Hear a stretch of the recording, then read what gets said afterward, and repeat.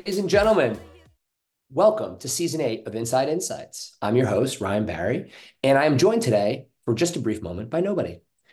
We have made a change to the show that will have us bidding farewell to our amazing co-host of the last 4 seasons, Patricia Montes de Oca. Patricia has a super amazing opportunity and big job at Aldor as their Chief Growth Officer. And I'm actually going to be doing some additional content outside of the podcast. So more to come there soon. And so just decided it was a good time to sort of single source the hosting and give us an opportunity to produce more content that can help all of you be more impactful in your jobs, be more customer centric, elevate your game. I just wanted to take a brief moment to show some love to Patricia. Patricia is a personal friend. She's a mentor to me. I think I'm a mentor to her. We've been through a lot together, personally, professionally, and I think we've had a lot of fun and hopefully created a lot of value for all of you in the last several seasons of Inside Insights. So, Patricia, I love you dearly, and I thank you for everything. The podcast is going to keep going, and it's going to keep getting better. In season 8, we have some amazing guests lined up. I'm so excited to talk to all of them. And to bring you the value that we promised when we first started this 8 seasons ago, to give you tangible tips and tools that you can bring to your job the next day to help you improve, to give you some inspiration, and to help you elevate your game. Our first guest this season is somebody who I had the chance to get to know relatively recently and is quickly becoming one of my favorite people. She always challenges my thinking. She's a really good sparring partner. She's a great advocate for the customer. She's a great advocate for the insights industry. And she's working at one of the most fascinating companies, in my opinion, in the world that is also doing incredible performance in terms of growth. Bianca Johnston is today's first guest. What a great way to start season 8. Bianca is the integrated campaigns lead for Shopify. If you aren't following her on LinkedIn, what are you waiting for? She's spitting gold every single day. And our conversation is nothing short of exactly what I was hoping to share with you. We talk about everything from being bold, from creating pull in your organization for customer centricity, to how insights should be used throughout the process of making ads and campaigns that drive sales and growth for your company. And we had a lot of fun in the process. I hope you enjoy the episode. Thanks, everybody. All right. Hi, everybody. And I'm very excited to have our first episode of the season. Bianca, you don't know this about me, but I'm going to tell you this publicly now. I asked our customer success team, who's badass that I should know? And everybody who works on Shopify account was like, you got to know Bianca. So then I stopped what I was doing. I added you on LinkedIn. And in about 3 seconds, I was like, oh, I know what they mean. So the origin story is the account team that you have at Zappy helped me find you. And I'm so glad they did, because we've had a bunch of fun chats since then. We really have. And I love that. I did not know that. And they're awesome too. So that's really cool. Yeah, big up Zappy account team. We appreciate you. So everybody, we are going to start with something real. How many calls have we had to bail respectively on each other this year? Oh, probably about 3, I think. About 3. This is a shout out to all of you moms and dads out there. So as we have this podcast recording, 2 of my 3 kids are home ill, and both of Bianca's kids are home ill. So if we get culture in this episode, yeah, 100% of your kids, 66% of mine. And, this episode could get weird. Maybe we both get sick during it. We're going to try our best. We will try not to, but no promises. So at least for those of you in North America, it's been a gnarly virus season, and we see you. We are here despite of it. So I'm very excited for this episode for a variety of reasons. I think like the fact that you're a research practitioner and are working in a marketing organization and are evangelizing and making research accessible, like we need more people like you. So on behalf of everybody, I just want to say thank you for that. Keep preaching, my friend. I really, really appreciate what you do. Oh, thank you so much. Yeah, I am. There's no end in sight to this preaching, so don't worry about that. Good. Okay, good. All right. So I want to jump right in. You work in a marketing department now, correct? Yeah. How do you make market research, which is not a sexy word, consumer insights, which is a sexy word, but sometimes a bit of bullshit because not everything can be an insight. How do you make this accessible, relevant, and in demand inside a marketing department? And I ask you because I think you're doing something that a lot of folks aren't, which is actually driving from a marketing org. And from a lot of the market orientation I've done, there is a healthy percentage of marketing orgs that want to use research to cover their ass or validate a decision they've already made, which is not consumer learning. So how do you do that?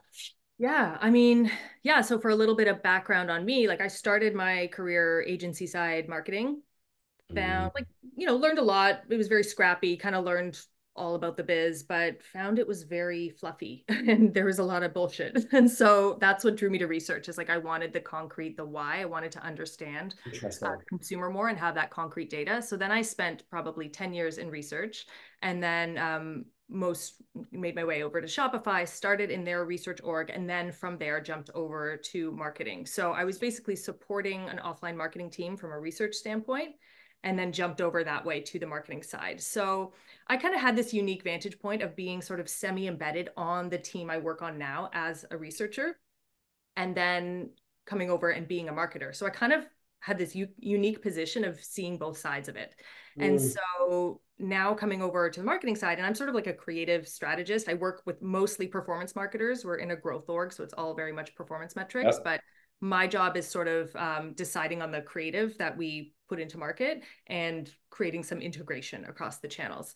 And so there's a huge opportunity for research there. And having come from the team that basically supported this exact function, I just had that unique, it was a little bit lucky that I had that unique position to just be like, I know exactly what I need and I know where to find it. But as I would start to write briefs and I, still was really close with the research team and knew kind of could still go dig into tables as I needed to, I realized nobody else on the marketing, A, knows half this stuff exists. B, if they did, would know how to like read these tables or read these, or like dig deep into these reports and where to find them. So the point is like I kind of had this unique vantage point of seeing both sides and then knowing the basically inputs into my work. Like if I have to create a campaign, my input is the brief and that sort of uses the research team's outputs. So then it became about how do we change the research team's outputs to be take them further than just a 60-page report. Maybe it's, audience one pagers or like, here's a marketing kit, here's a messaging framework. And it really becomes about researchers sort of thinking more like marketers. And the only way in sort of bridging that gap, especially on those sort of outputs and documents that you put out as a researcher. So the only way to do that is really understand what the marketer needs. And that's why I love that semi-embedded model and then vice versa. Okay, this is fascinating. So what I didn't know about you is you started in marketing. So you're actually a customer centric marketer. Thank you. If you added up the years, I've been a Oh, researcher more than a have marketer. So you? yeah, kind of couple years and then quickly was like, research is my thing. And then kind of as I did many years of research, wanted to sort of pull back the curtain again and be like, okay, what's the next step? How do we action this? So I've had this That makes sense. jump back and forth, but that's kind of my whole shtick on LinkedIn now is like being the bridge of those two functions and telling each one, understand what the other craft does, and it'll make your craft so much stronger. Yeah, and that's like I think it's a really important thing because there's a misunderstanding that seems to exist. So let's start with something tangible you just said. So making insights more accessible. Yeah. Let's break that down simply. And I'll give you, if you don't mind, I will give a little ramble. Okay. I was telling Bianca this before we hit record. I posted something about the difference between data and insights and how we need to connect learnings. We need to connect better with the business. And I had a lot of people very vulnerably reach out to me and be like, arguably a little defensive, right? Like marketing doesn't want it. The company's not customer centric. And I would say 80% of my instinct is like, you got to show them, not tell them. But I also get the tension, right? So can you break down a few examples of show me, not tell me, and how you actually go about making, let's just use a few examples, a user test, a post-launch test, a copy test. How do you make this more accessible to drive action within the business? Yeah, I'll use an example of like a big old meaty brand health study, like a market landscape. I had set Oh, one of those up. joy. Yeah. It's got all these markets. It's this huge deck because it's got like multiple segments, the whole thing. You take them through that in a presentation. Maybe it's a couple presentations, maybe it's a couple of decks. It's so much information. You need to distill it to what are they trying to do with this? So like almost break it down into the tasks. Like what do go back to those first research and business objectives. Why did we set this up? We're overhauling our messaging framework. That's what we need this for. So when you break up that key drivers analysis into like, here are the messages and the value props that resonate most. It's partner with that marketing stakeholder and say, let's do this together. You're going to lead the effort on like what this framework's going to look like. I'm your data person because I know this research inside out. And I also know all the other research in our Insights Hub to connect the dots and all the other data sources. So, and so you think about those outputs, and yeah, that 80-page deck or whatever has to be like an artifact for the business perhaps, but then like you break it down and then you get more runway from your research. You break it down into like a one-pager that's like this, these are the salient points you need to know for your messaging framework. And this is the like audience source of truth. Like these are specific examples of stuff we've been working on because we've been Right. like overhauling a lot of that stuff. And so I like to do like release mini reports. This what you're talking about here is really codifying a lot of data in like bite-sized chunks to give them an orientation of. And let's be honest, Shopify is a wonderful business, but it's a complex business. You've got the B2C side, the B2B side, all these different merchants. Your market's complex, right? Yeah, totally. It's huge. And I don't know, like perhaps researchers think like, well, that output's done. It's like we think very like linearly in a project, like it's proposal, questionnaire, analysis, presentation's locked and done, send your follow-ups, that project's done. It's like, well, why don't you use that data you could get 10 different outputs from that. And we do like, I don't know if this is relevant everywhere, but in tech, like everything's done on videos. You share a 5-minute TLDR, we call it. You share a little video on our internal workplace news feed. And it's about, you almost have to be a little bit of a content creator and pushing those narratives and pushing them more often. So it's about frequency of getting that message out. It's about the different outputs you get from one piece of research. And then that sort of answers the speed thing, because then a marketer isn't waiting for, well, once a year we do our brand health or the quarterly report. It's like throughout the quarter, you're still getting more mini reports or outputs, for lack of a better word, out there to them to meet the different needs of what they're trying to achieve. It's really interesting. And I think there is a tech bias of like video. And I don't understand it. Like, so at Zappy, we have a head of BI, and I always joke with him. I'm secretly introverted. He's not secretly introverted. And we engage into each other a lot. He'll send me a Loom video and be like, I thought you should see this. Last one was like, we suck at monetizing innovation. And I was like, ooh, why? And then we iterated like that. And I know. I think there's something really accessible about async communication. Yeah. But I think there's something you say about that I think a lot of people, I'm hoping, really grip onto this master servant thing. I bet nobody asked you to do that. You were like, oh, the best way to engage with these folks is bite size, TLDRs, constant. And I think there's like this weird chasm of like, I wait for the brief, I complain about the brief, I do the research, I deliver the research. Yeah, totally. We can keep doing that if we want. And then all of our talent is going to leave research. But yeah. And there's a desire to not want to overstep and sort of stay in your lane. And I admit this is very like, I work in a company where we don't have those defined lanes, and you can Good point. So I this might not be relevant to everyone, but I still think other like companies and people can learn from this experience. And I think it becomes if the organization isn't going to allow for it structurally, it happens from the ground up in a relationship, people to people level, because everyone just wants to, at the end of the day, we're all trying to create the best work. So if you exactly partner up as a researcher, partner up with your marketing stakeholder. And the way to do that is, go over and above, like make them look good, share extra value. And it just becomes this compounding loop of impact. Then they'll come ping you more often for questions. And then you eventually become more in a partnership rather than this kind of master servant dynamic.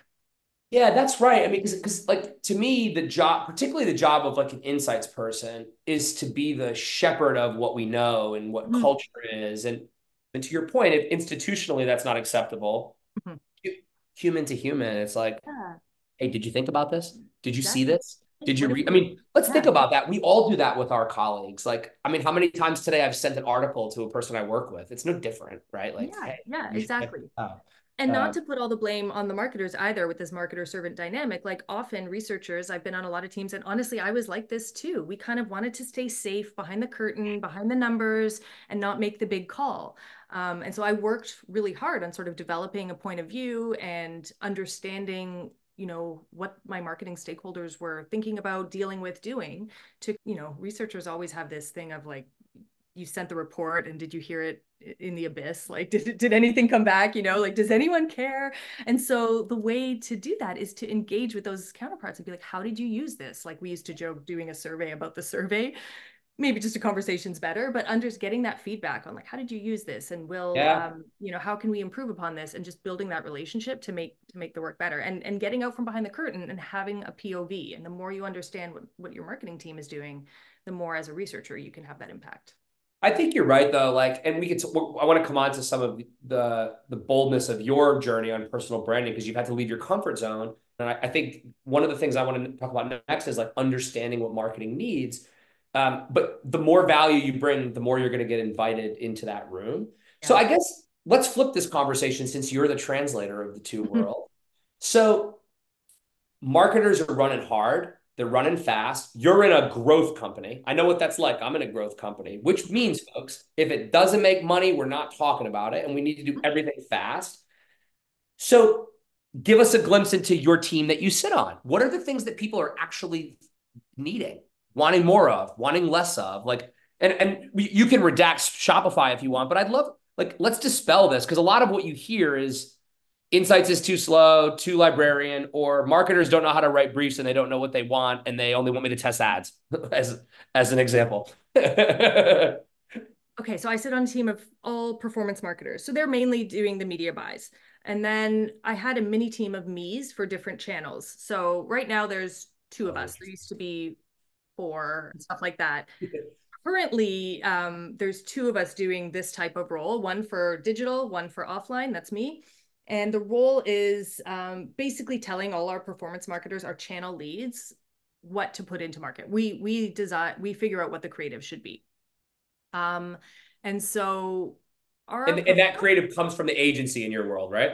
Or who actually creates the spot? I work with an agency on the offline side, but internal stuff is all an internal marketing team. Got it. So like in my world, you're like the content team working with the demand gen team essentially, who's then responsible for campaign management and okay, that makes sense. Exactly. And our channel leads, like they will approve and have input in that creative, but really they're kind of like they're very strategic in that sense, but they have all this other stuff. They're doing all the numbers, all the performance, all the media buying. That's the main bulk of their thing. So that's why they kind of separated that role into having somebody to figure out the creative too. So they're sort of like a nice counterpart, and they will be a stakeholder in this creative, but really it's me. So when you're like, that's why I kind of have like the two brains of it. Like I'm the person. It's fascinating. I'm both the stakeholder and the sort of like researcher, which is my dream job. So yeah. So anyway, so your question was like, what are they trying to solve? What are they trying to think? All our channels we're stood up on their own. We're very like decentralized, siloed. Which is very, very standard in tech, right? Like for those of you listening who work in CPG or QSR orgs, you're probably tied to a line of business, but you're really under a regional P&L. Every tech company is oriented by product line. Yeah, that's how it works. Yeah. And our marketing channels are all sort of like quite decentralized as well, because that's solving for speed. But the thing it doesn't solve for is integration of messaging across those channels. So that's sort of what I'm trying to do. And so we have different levels of like, depending on the channel, access to those insights or knowledge and awareness of insights and customer centricity and stuff like that. So I'm trying to bring that across all the channels, and I'm trying to answer like really some foundational questions of like, here's one audience like source of truth based on all this research from all these different sources. Here are the big rocks of pillars that we should be talking about, because how it happens now is it's very product led. It's very, because we're a product org, and here are the new releases, here's what we're doing. And we have a generally good sense of our customers. But I'm like, I'm asking the question now to the business, what if it could be, we could 25% better in terms of optimizing this creative? And so what if we could hit more of an emotional connection? What would that do? And so that's what I'm trying to do and that's why like we have a great partnership with Zappy, and excited to kind of expand that work this year. And so that comes from like big foundational research and ad testing, and then the cumulative effect of both. Yeah, it's okay. So I want to ask you about something, because I think like the channel I guess spread is fascinating to me, because a lot of research is predicated on linear TV campaigns, and now everything's omnichannel. So you have all the performance data, which is sort of synonymous with we're product led, right? Like we're going to look at telemetry, we're going to look at behavioral data. You're bringing in market orientation and primary data. So I guess how do you think of connecting those two things in your world? Because like it strikes me that the performance team, their love language is engagement, clicks, leads, revenue. Yep. But what I'm hearing you say is I also want to build our brand and be more consistent with our distinctive brand assets, which we all know will help to more sustained growth. Yeah. Yeah, how are you using those two muscles? It's fascinating to me. Yeah, we are even in our offline channels, we're very performance driven. We look at performance metrics and we just see numbers and conversion rates, Right. but nobody ever knows why. Oh, but why did that ad do well? Because when you're A/B testing a couple of ads, video ads on YouTube, there are so many variables Exactly. as to why something worked and why something didn't. And then people go and make a conclusion. Well, this one worked because it had, humor, but maybe it was just the actor or the music or something else. Right. So we can't. Right. So that's why that's how we bring together the performance data and the research. The performance data is the what result did this have? The research tells us the why. I like what you're saying. So you basically use your market orientation and your research to bring why to the results that happen. And then is it safe to jump to the conclusion that you then codify that back into your briefs of Absolutely. Yeah.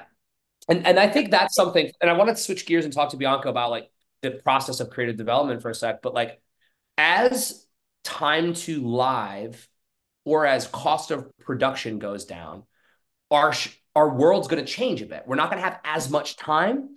Yeah. And so I think it's okay to see what happens and then research why, even if it's after the fact, because to your point, you're launching a bunch of campaigns across a litany of channels, right? Yep. Yep. And that's why, yeah, sometimes we don't have time to test before. Like we've done an early stage test, like at a storyboard or something like that. And then there's no time to retest or we felt confident enough or whatever the reason is. We'll still run it even when it's live because it does give us that valuable why. Yeah. And then you can sort of say to the agencies, hammer more on humor if that actually is the thing, right? Yeah, exactly. Okay. So let's bring everybody into a little bit of our rant we were having before we get.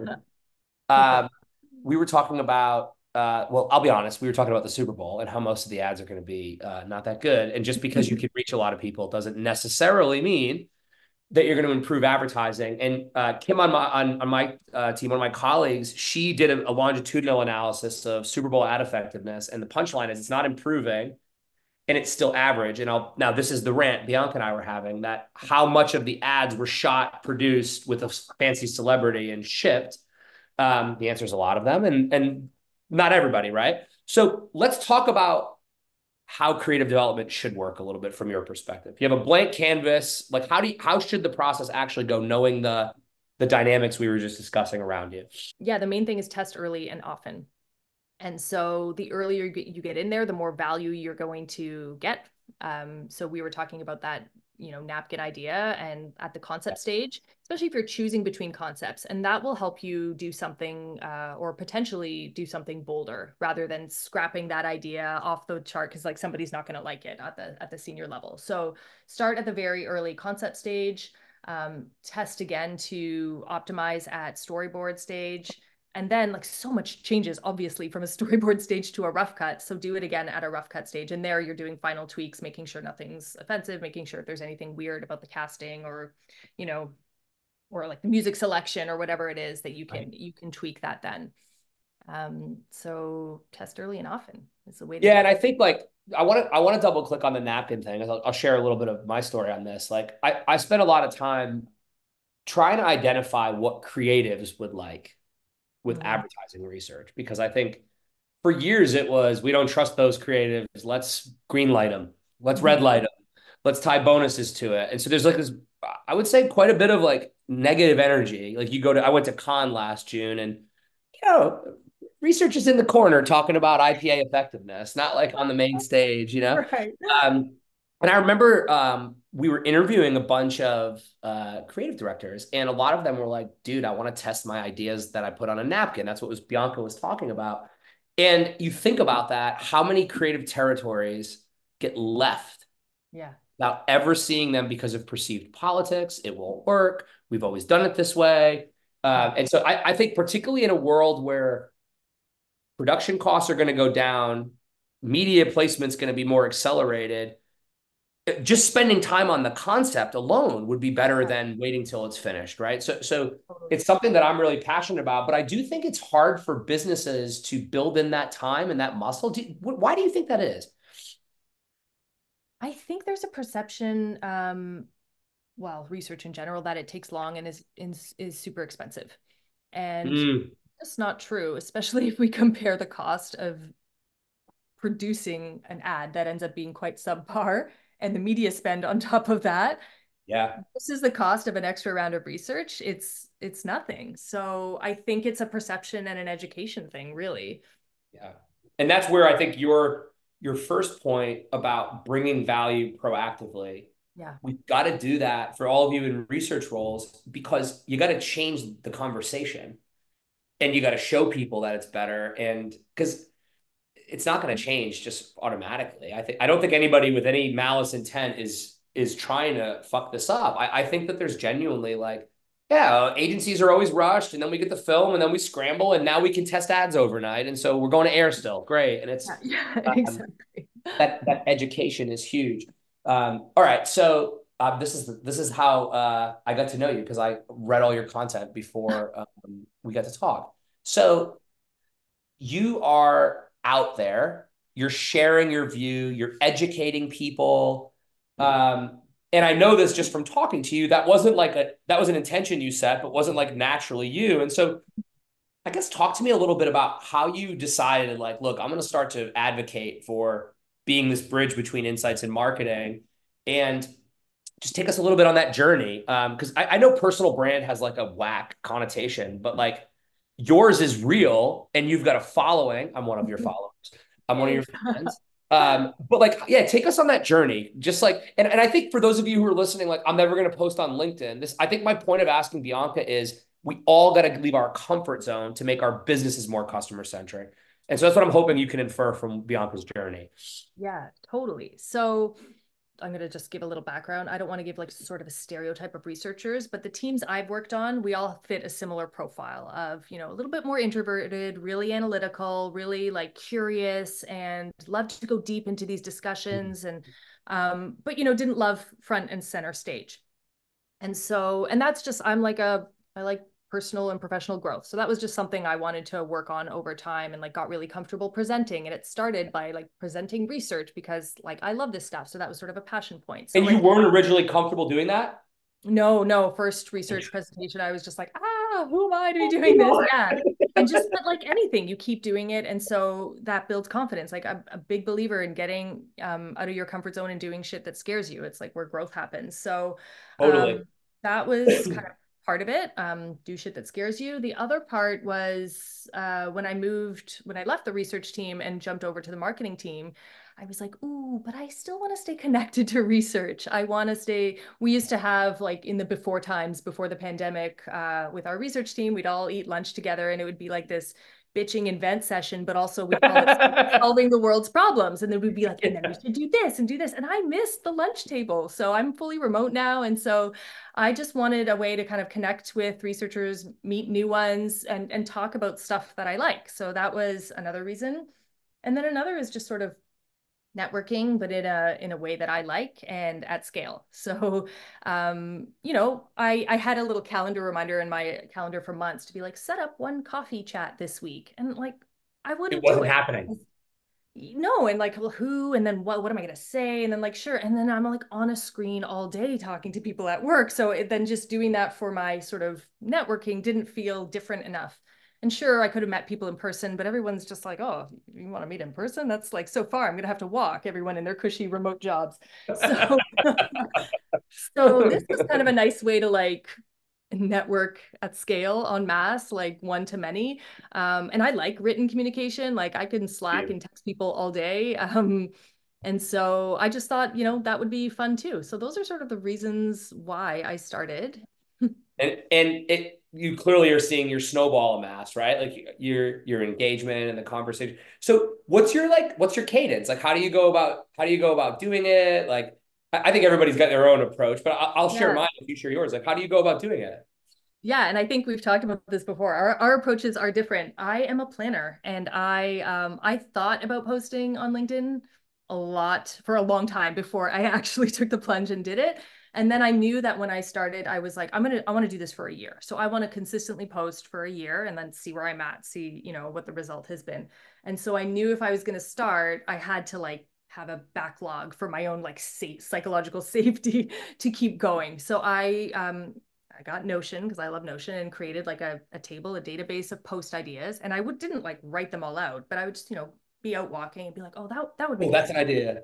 Yeah, and then like going through my workday, oh, that would be a good one. So I let them accumulate a little bit, and then you start writing them and you realize, oh, this is actually three ideas, and then that kind of snowballs out. So then I had something that I was like, okay, I can fall back on. I can do something with this. And then I was like, stop like perfecting this little behind the scenes work and just get out there. So I picked a date and I got out there, and yeah, it's been about three times a week, sometimes two, sometimes four, but usually it averages out three times a week. I take holidays like anyone else because I don't want to burn out, and the number one thing is that this needs to be fun.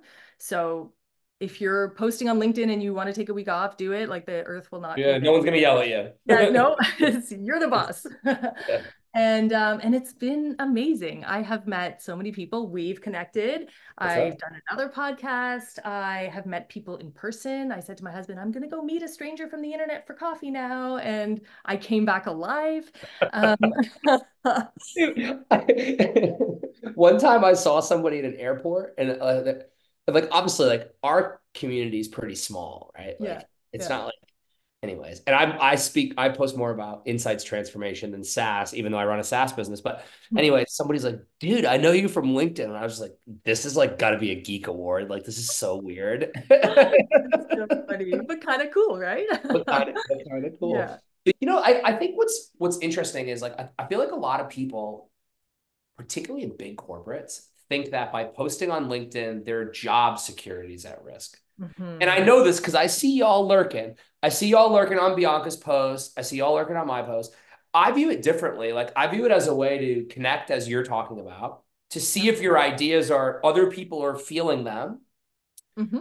but also to build the brand of your department, right? So if you're out there bringing the heat, well, then more people are going to want to come work with you. You're going to be able to recruit more talent. So I hope that. So my approach, by the way, since I did share it with Bianca a couple months ago, is super random. I started randomly posting on the internet 15 years ago when I had something to say. And much to the chagrin of my marketing team, have no consistency, rhyme, or reason. So I'm on a bit of a bender at the moment because I'm pissed off about a lot of things. So I posted I love way it. more than I should be.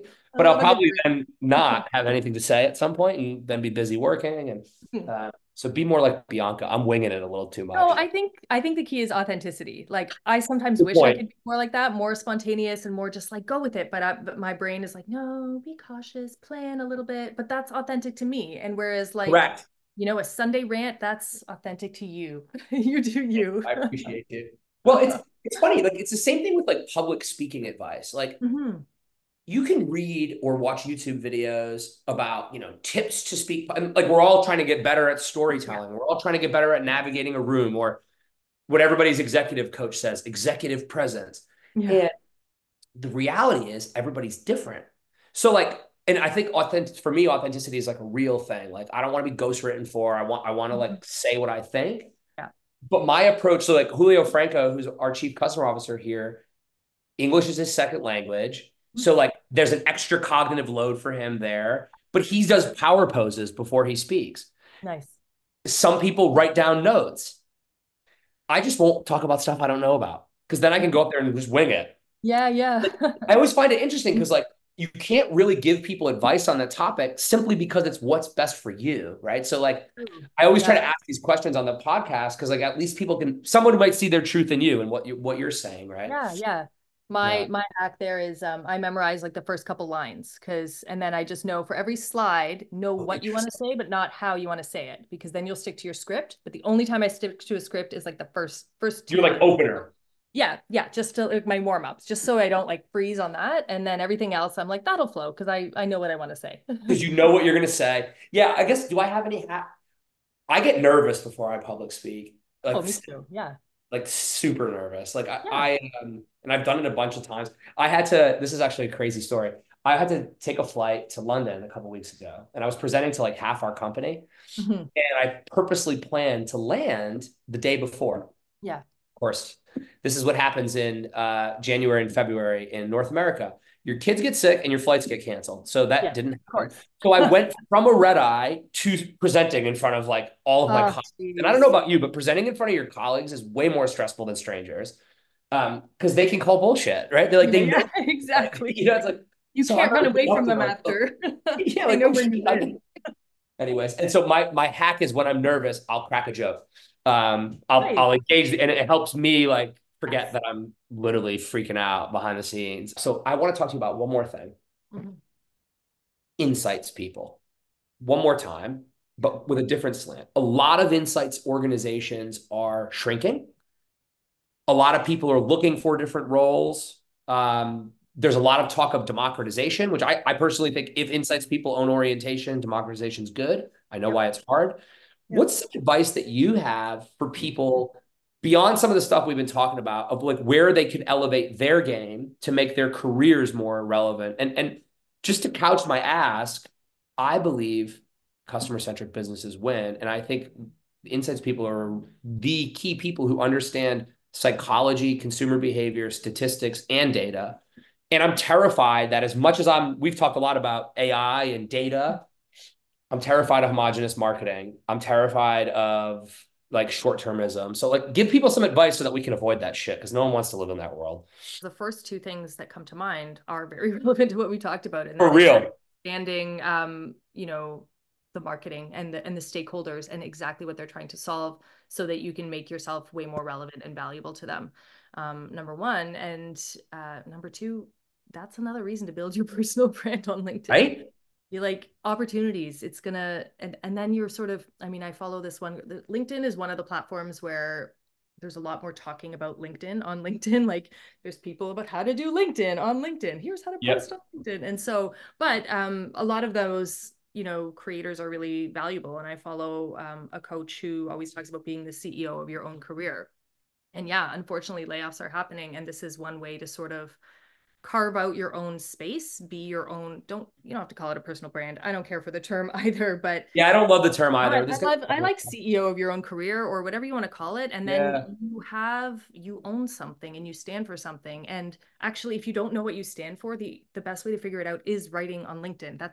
Helps clarify your thinking. It helps elevate your writing, all this stuff. So yeah, that is one of my pieces of advice. Yeah, it's funny you say that. Like, I would say half of the things I post on LinkedIn are I have an idea. Mhm. And ironically, the data from my tribe helps me determine if I'm Yeah. alone, if I'm full Yeah. of shit, or if it's really striking a chord. Totally. Yeah. That's the Literally, like, feedback. Yeah. yeah, it's a What feedback you'll loop. know is putting it out there, even if it's scary. Yeah, and it can be like, am I going to Yeah. sound like an idiot? Or, Patricia always says, lay the egg, just lay the egg. And it's like this thing she says to like give herself, Yeah. confidence. So I guess on this topic, since we've covered a lot of it, there's a software takeover, there's a data takeover, an AI takeover, but still a premium for storytelling and thinking. Now, you happen to be somebody who's comfortable, strategic storytelling, running a survey on Zappy, running a survey somewhere else. How do you, I guess, help people sense make that? Because I still feel like there's a lot of fear of like, if I use technology to do my job, therefore I won't be strategic. Yet Mhm. every time I meet somebody who's killing it, it's like the exact opposite. But I can see where people's trepidation comes from, but maybe make some sense of that for people of how Yeah. they can use software to their advantage. I just think that the tech and the software is all about do the things that are tedious and like free up your time to work on the bigger strategic things. There's no shortage of things to do, and the biggest, meatiest, funniest, funnest problems to solve are the strategic ones. So, Real. and that's what the computers and the machines like can't do very well. So use them to your advantage to free up your time to do the bigger, better stuff and the more impactful stuff. I view it the same way. I mean, it's why when I joined Zappy, I was like, oh, if we can make kind of activation research accessible, Mhm. people will have time to do the strategic shit. Yeah. And I think my only advice on top of what Bianca says is you got to be intentional how you use it because you can't Yeah. expect the same results that you got out of a consultancy. Not like any's right or wrong. It's just different vehicles to get at something. So Yeah, uh, totally.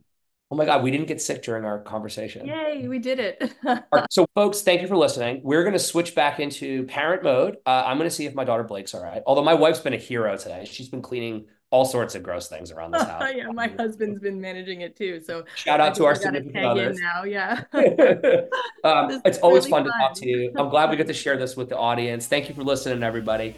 Thank you, Bianca. Thanks so much, Ryan.